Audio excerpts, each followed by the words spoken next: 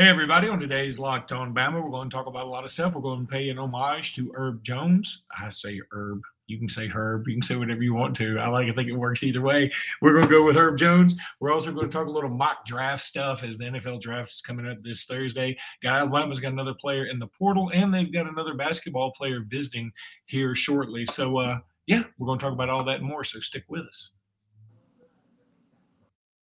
Locked On Bama, your daily podcast on the Alabama Crimson Tide. Part of the Locked On Podcast Network, your team every day.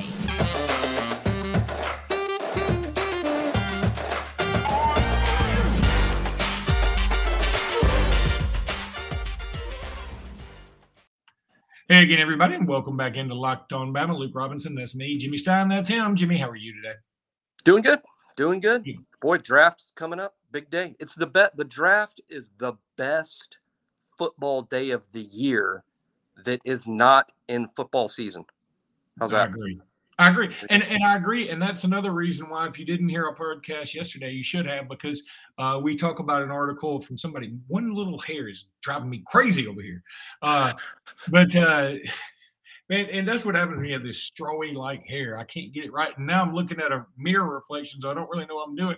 Anywho, we in the podcast yesterday, we got upset because there's a guy who wrote an article, I think, for USA Today, saying the draft is un-American because everybody should have the right to choose where they want to work, and it just made us mad. So, but go back and listen to that. We won't talk about that again.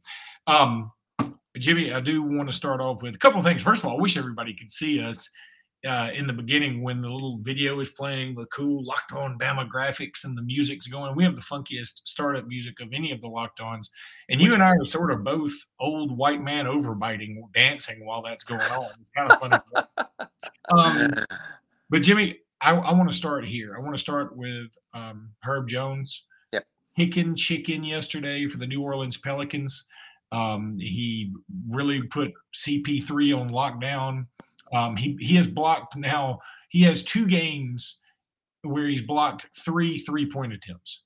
That's crazy in the NBA because they shoot it from so far out. Like, usually people give you a lot of space to shoot that, and they also get a lot of height on their jump shots. And Herb Jones has blocked 3 of them. He was physical last night. He's just so much fun to watch, and the league is really catching on. He was. If he wasn't trending last night on Twitter, he might have been. I was asleep, but he might have been trending. He should have been if he wasn't, because he's been the talk of the NBA all day long about how he kicked CP3's butt, and he's becoming such a fan favorite in New Orleans. It's awesome, and man, how much do we as Alabama fans need to embrace this guy? Not just for the branding of, hey, it gives Alabama a lot of exposure, et cetera, but because he's an Alabama kid. He stayed 4 years. He was never, ever, ever in trouble. And he's just a super, I'm going to do whatever it takes for the team to win guy. And, man, we need to just make sure we have our arms around him, not only for our own good, but for the good of him, because he deserves a big old hug.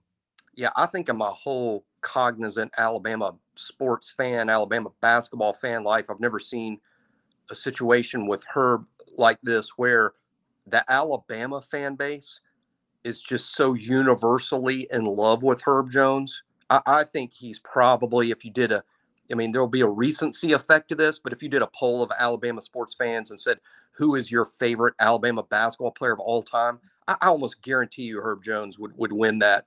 Now, obviously there'd be some recency effect because, Horry's career is over and all the other guys we had that played in the 70s and 80s and 90s. But Herb Jones is universally beloved. And this is why he is a bit of a dinosaur, and literally. And by that, I mean, we got to see Herb play for 4 years. We saw Herb play as a freshman when the SEC kind of overwhelmed him.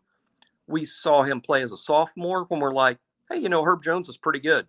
We saw him play as a junior when it was like, wow, Herb's turning into a damn good player. And then we saw him as a senior. And Jimmy goes completely dark. Oh, there he is. He's back. You went out for a minute, but go ahead. Yeah. Then we saw him become one of the all-time best player or the best players in the SEC, win all those awards, lead Alabama to its spectacular season. But we got to see her play for 4 full years. And so many of our other stars in the NBA, even Colin Sexton, Sexton was a 1-year player at Alabama, and he's been good in the NBA.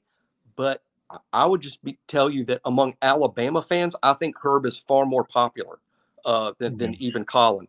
And J.D. Davison, who's now going to enter the NBA and possibly be a late first-round pick, early second-round pick, J.D. won't be beloved like Herb either. And there's a simple answer. It's not just that Herb is such a great, awesome guy, which he is, but we got to see the whole 4 years of falling in love with the guy. The other guys were one-night stands, right? Herb's the relationship. We had a relationship with Herb. The other guys were slam, bam, and they were done. I mean, those can be fun, and there's a positive to that. But you're right. I mean, like, when you think back on your life, every now and again you think about, oh man, that was a great night in Panama City behind the dunes of the Cape, with J.D. Davison. Drinking with J.D. Davison. He didn't know it was me, but it was me. That was a wonderful night. But, I really enjoyed the 4-year relationship right out of college where we toured the country together. We got to go to the Bahamas for a tournament. We got to go play Memphis in Memphis. It was fun. I love those times. We were going to get married, but he moved. We were going to get married, but he moved to New Orleans. Right, and I've got all the pictures from that. Like, all I have from the one night stand are some vague, blurry, non-sober images in my mind. I got actual photographs of me and my relationship with Herb Jones. Yeah. And think of it, as much as that's a joke, just think, when you say blurry memories, Gerald Wallace, one and done. Yeah. Colin Sexton, one and done. Now J.D. Davison, one and done. They'll be in the NBA. That's great. I'm not taking a shot at them. I'm not saying that I'm not appreciative of them signing with and playing for Alabama for the one season. But when you watch them play for 4 years, it's a totally different thing. And I think Alabama fans' reaction to Herb and his success in the NBA is a complete reflection of that. And who knows, Luke, when we're going to see it again? When are we going to have another player that stays at Alabama for 4 years and then still is an impactful NBA player? It might be a long time before we see that happen again. Well, here's the other thing. We're not mad at Gerald Wallace. We're not mad at J.D. Davison. We're not mad at Colin Sexton. We knew they could do better than us. We knew they were a means. We were a means to an end. They were the ones slumming. They were the ones slumming in this one night deal. They were right. Slumming. And in fact, in most cases, they had to shack up with somebody. It was a thing where they couldn't just go straight. They had to shack up for a night. Now, I think Gerald could have gone straight to the league, but everybody else had to come a year. And so, they were like, I guess we'll just go with the one we know the best. And so we're cool with that. And everybody's happy. And I'll cheer for Colin Sexton. I'll buy a Colin Sexton jersey. I'll do all that stuff. But Herb Jones, man, he needed us too. We needed each other. He needed to develop. And, I don't know if he had gone somewhere else, if he would have developed the same way. So, I mean, I think he matured too. We both got better because of this relationship. And so I can always remember it finally. And it wasn't a breakup as so much as it was just I'll see you later. Yeah, I'm going to be disappointed one afternoon about 3 years from now when I turn on the Hallmark channel. It's not a story about Herb Jones and Alabama fans on Hallmark. And then, of course, you can turn it over to late night Cinemax. You can see us with Gerald Wallace, just bouncing. Wow. Okay. Let me tell everybody about Athletic Greens. Athletic Greens, these things are awesome. I'm telling you, look, if you need better gut health, you want better, more energy, you want to quit taking all these vitamins, you want a better immune system, that's Athletic Greens. I'm telling you right now, the big thing, it all starts in your gut. I'm learning this. And when it all starts in your gut, you need good gut health. Well, Athletic Greens wants to help you with that. They've got 75 high-quality vitamins, minerals, whole food source, superfoods, probiotics, and adaptogens. I don't know what an adaptogen is, but they do, and it's a good thing. So go check them out at athleticgreens.com/college. Listen, To make it easy, Athletic Greens are going to give you a free 1-year supply of immune-supporting vitamin D and 5 free travel packs with your first purchase. All you have to do is visit athleticgreens.com/college. Again, that's athleticgreens.com/college to take ownership of your health and pick up the ultimate daily nutritional insurance. athleticgreens.com/college. All right, Jimmy, I'm on the road again. I'm back close to Indianapolis. You are we both are in strange locations. I'm not in a strange location. I'm at Mom's house. You are at Mom's house. That's the least strange location possible. Normal. Yep. Now, talk, first of all, we'll just knock this segment out kind of quickly. I want to talk some transfer portal just for a minute. Alabama lost one to the portal in Kane Williams. Yep. I know a lot of people are like, who? Because we were on a text chain with a lot of Alabama fans, and one of them actually said, "Who?" I hope they were joking, but I hope so. I'm not sure who that was because I don't have that number in my phone, but I feel quite certain it was a joke, but not a joke, because I think you and I are probably the only ones that like knew immediately. Okay, that's Kane Williams from Louisiana, safety prospect, whatever. But he hadn't made much of a ripple in the Alabama pool. So he's moving on, and God bless him. More power to him. This is what the portal is for. Go kick ass somewhere. We're pulling for you. I mean, it works out. There's also the rumor about a tight end from the Utah Running Utes that may be transferring to Alabama, who's not even in the portal yet. Right. I don't, as of this recording, I have not confirmed with any source close to the program or a source close to the kid. I'll just say it on three. I don't believe that the rumors about that Utah tight end yet. I don't believe it. But I'm not ruling it out because that rumor is so pervasive and that rumor is out there. I'll just say that at this point, I have not been able to confirm that this is something that's likely to happen. And I did with the Louisville receiver. So it's not like I never believed this stuff. I did. I told you guys we were mentioning him before any of that ever happened. So I'm not sold that the Utah tight end thing will happen. As with Kane Williams, this is what the portal is for. This is the portal working well.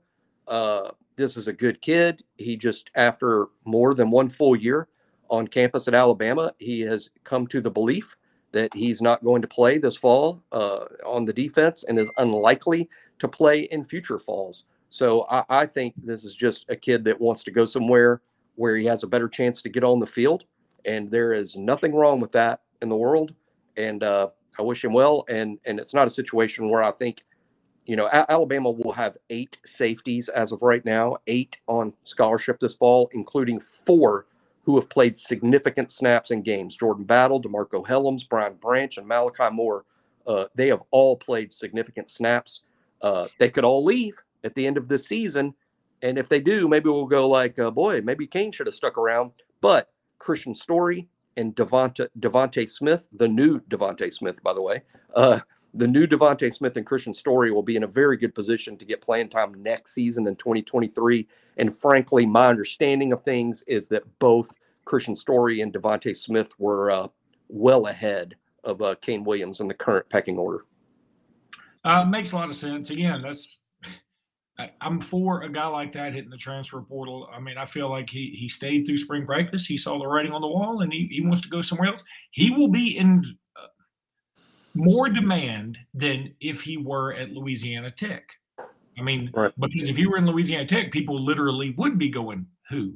But because he's been in Alabama, people will be like, maybe some of that Tuscaloosa Titletown stuff rubbed off on him. Let's go ahead and give him a shot. What could hurt? He was a top 10. I went and looked up before I did my story on 3 about Kane leaving, and I refreshed my recollection about Kane's recruitment. Every service had him ranked among the top 10 prospects in Louisiana, which is a big deal. I mean, Louisiana, in terms of numbers, produces more SEC prospects annually than the state of Alabama does. To be a top 10 player in Louisiana, thus, is sort of a bigger deal than even being a top 10 player in Alabama. So Kane was a really good prospect. He'll end up at a good spot. One interesting thing to note, though, under current rules, you have to be in the portal before February 1st to be eligible to transfer to another SEC school. So we won't see Kane at LSU or Auburn or Tennessee. He's going to have to go to somewhere outside the SEC if he wants to be immediately eligible this fall. Jimmy, I want to tell everybody now about betonline.net. Betonline.net is your number one source for all your bets and sports info. Find all the latest sports developments, league reviews, news, including this year's NBA playoffs and the very beginning of the Major League Baseball season. The Braves are off to a 7-10 start. That warms my heart. BetOnline is your continued source for all your information, from live betting to playoffs to esports and more. Head to the website today or use your mobile device to learn more about the transactions. BetOnline is where the game starts, man. So you got to go there because that's where it starts at betonline.net. Jimmy, mock draft stuff. Hey, the Braves were 7-10 last year after 17 games. Ironically, yeah, when they won the World Series, the Braves also were 7-10 after 17 games last year. Just throwing that in there. Yeah, I mean, they did. They had Freddie Freeman last year, though. How about that? So, there is that. And also, I hate even talking about this. Makes people think that I care about Major League Baseball here at all, except I just want the Braves to lose because of a long-standing hatred for the Braves. Because they would bump Andy Griffith. Because they would bump Andy Griffith. No, it wasn't Andy Griffith. It was Space Giants. Oh, Space Giants. Much more formative than Andy Griffith. It's so strange because I watched nothing but the Braves growing up, and I don't remember Space Giants at all. Bumped for your damn Braves. See? Well, my memory hasn't worked as well since multiple one-night stands with Gerald Wallace, Colin Sexton, and J.D. Davison. My brain's never functioned well after those. Well, I'll tell you what, those are nice table I can forget. All right, Jimmy, let's talk some mock draft here as we're creeping up on the draft. We'll probably get a little more into this, but I just think I just love the draft. You do too. And I mean, this is something we could talk about forever. Bama Online has a great article up today about where Bama players are falling in all these different mock drafts. This is one that I find kind of weird. Mel Kiper and Todd McShay have Evan Neal going 9 to the Seahawks. 9? Yep. Right. What the hell? I think he should be 1. Right. And if I was picking, maybe he would be 1, but I'm not, and the Jaguars are. And imagine the Jaguars making a poor decision. Imagine that. But I think Mel and Todd, I don't think it's them. Keep in mind, I mean, there's a difference between the big board and how the draft falls. Yeah. I don't think that's Mel Kiper and Todd McShay both agreeing that Evan Neal is all of a sudden only the 9th best player in this draft. I think that's just how the board may fall based on needs of the teams that are picking in the first 8. And I would agree with one thing. I don't see Evan falling any farther than 9. I don't think the Seahawks are sort of starved for offensive linemen. I think if Ike Ekwonu or Evan Neal is available when the Seahawks are picking, that's who they're going to pick if one of those two is available. I don't agree with Mel and Todd. Not that would matter. They're the best in the world at this. But I think I project Evan to go 5th to the Giants. That's my official prediction that I've logged. Evan Neal 5th to the New York Giants. But I certainly agree with Mel and Todd that the board could fall in a way that Evan could fall down to number 9. And on the one hand, it would be outrageous. On the other hand, hey, when you go 9th to the Seahawks, you're going to a better team than if you'd gone 1st to the Jaguars, Well, they were better when they had Russell Wilson. Now who knows? But, what's weird about it, and I know it's not saying they think he's the 9th best prospect. I understand that. But I would find it shocking if he lasted to 9 and nobody moved up to get him. I mean, I would think somebody would move up to get him. Yeah, the Chargers would love a big time offensive lineman, and if Evan starts to fall, and I have to name a team that would potentially make a trade to move up to get Evan, and you'd have to move into the top 10 to do that. I would look for maybe the Chargers to trade up if Evan starts to fall a little bit. But hey, I've said this a couple of times. I think if I was the GM of the Jaguars, and I'm sure they're very thankful that I'm not, but if I was, I would sell out trying to build around Trevor Lawrence. And no one knows that defense is more important than me. I've grown up an Alabama fan. I always put defense first. But I think when you get the number 1 overall pick and you take a Trevor Lawrence and you have the kind of generational talent that he is, I think you give Trevor every chance, every fair chance to be as good as possible. Build the best offensive line, give him weapons at wide receiver, give him a running back to take the pressure off.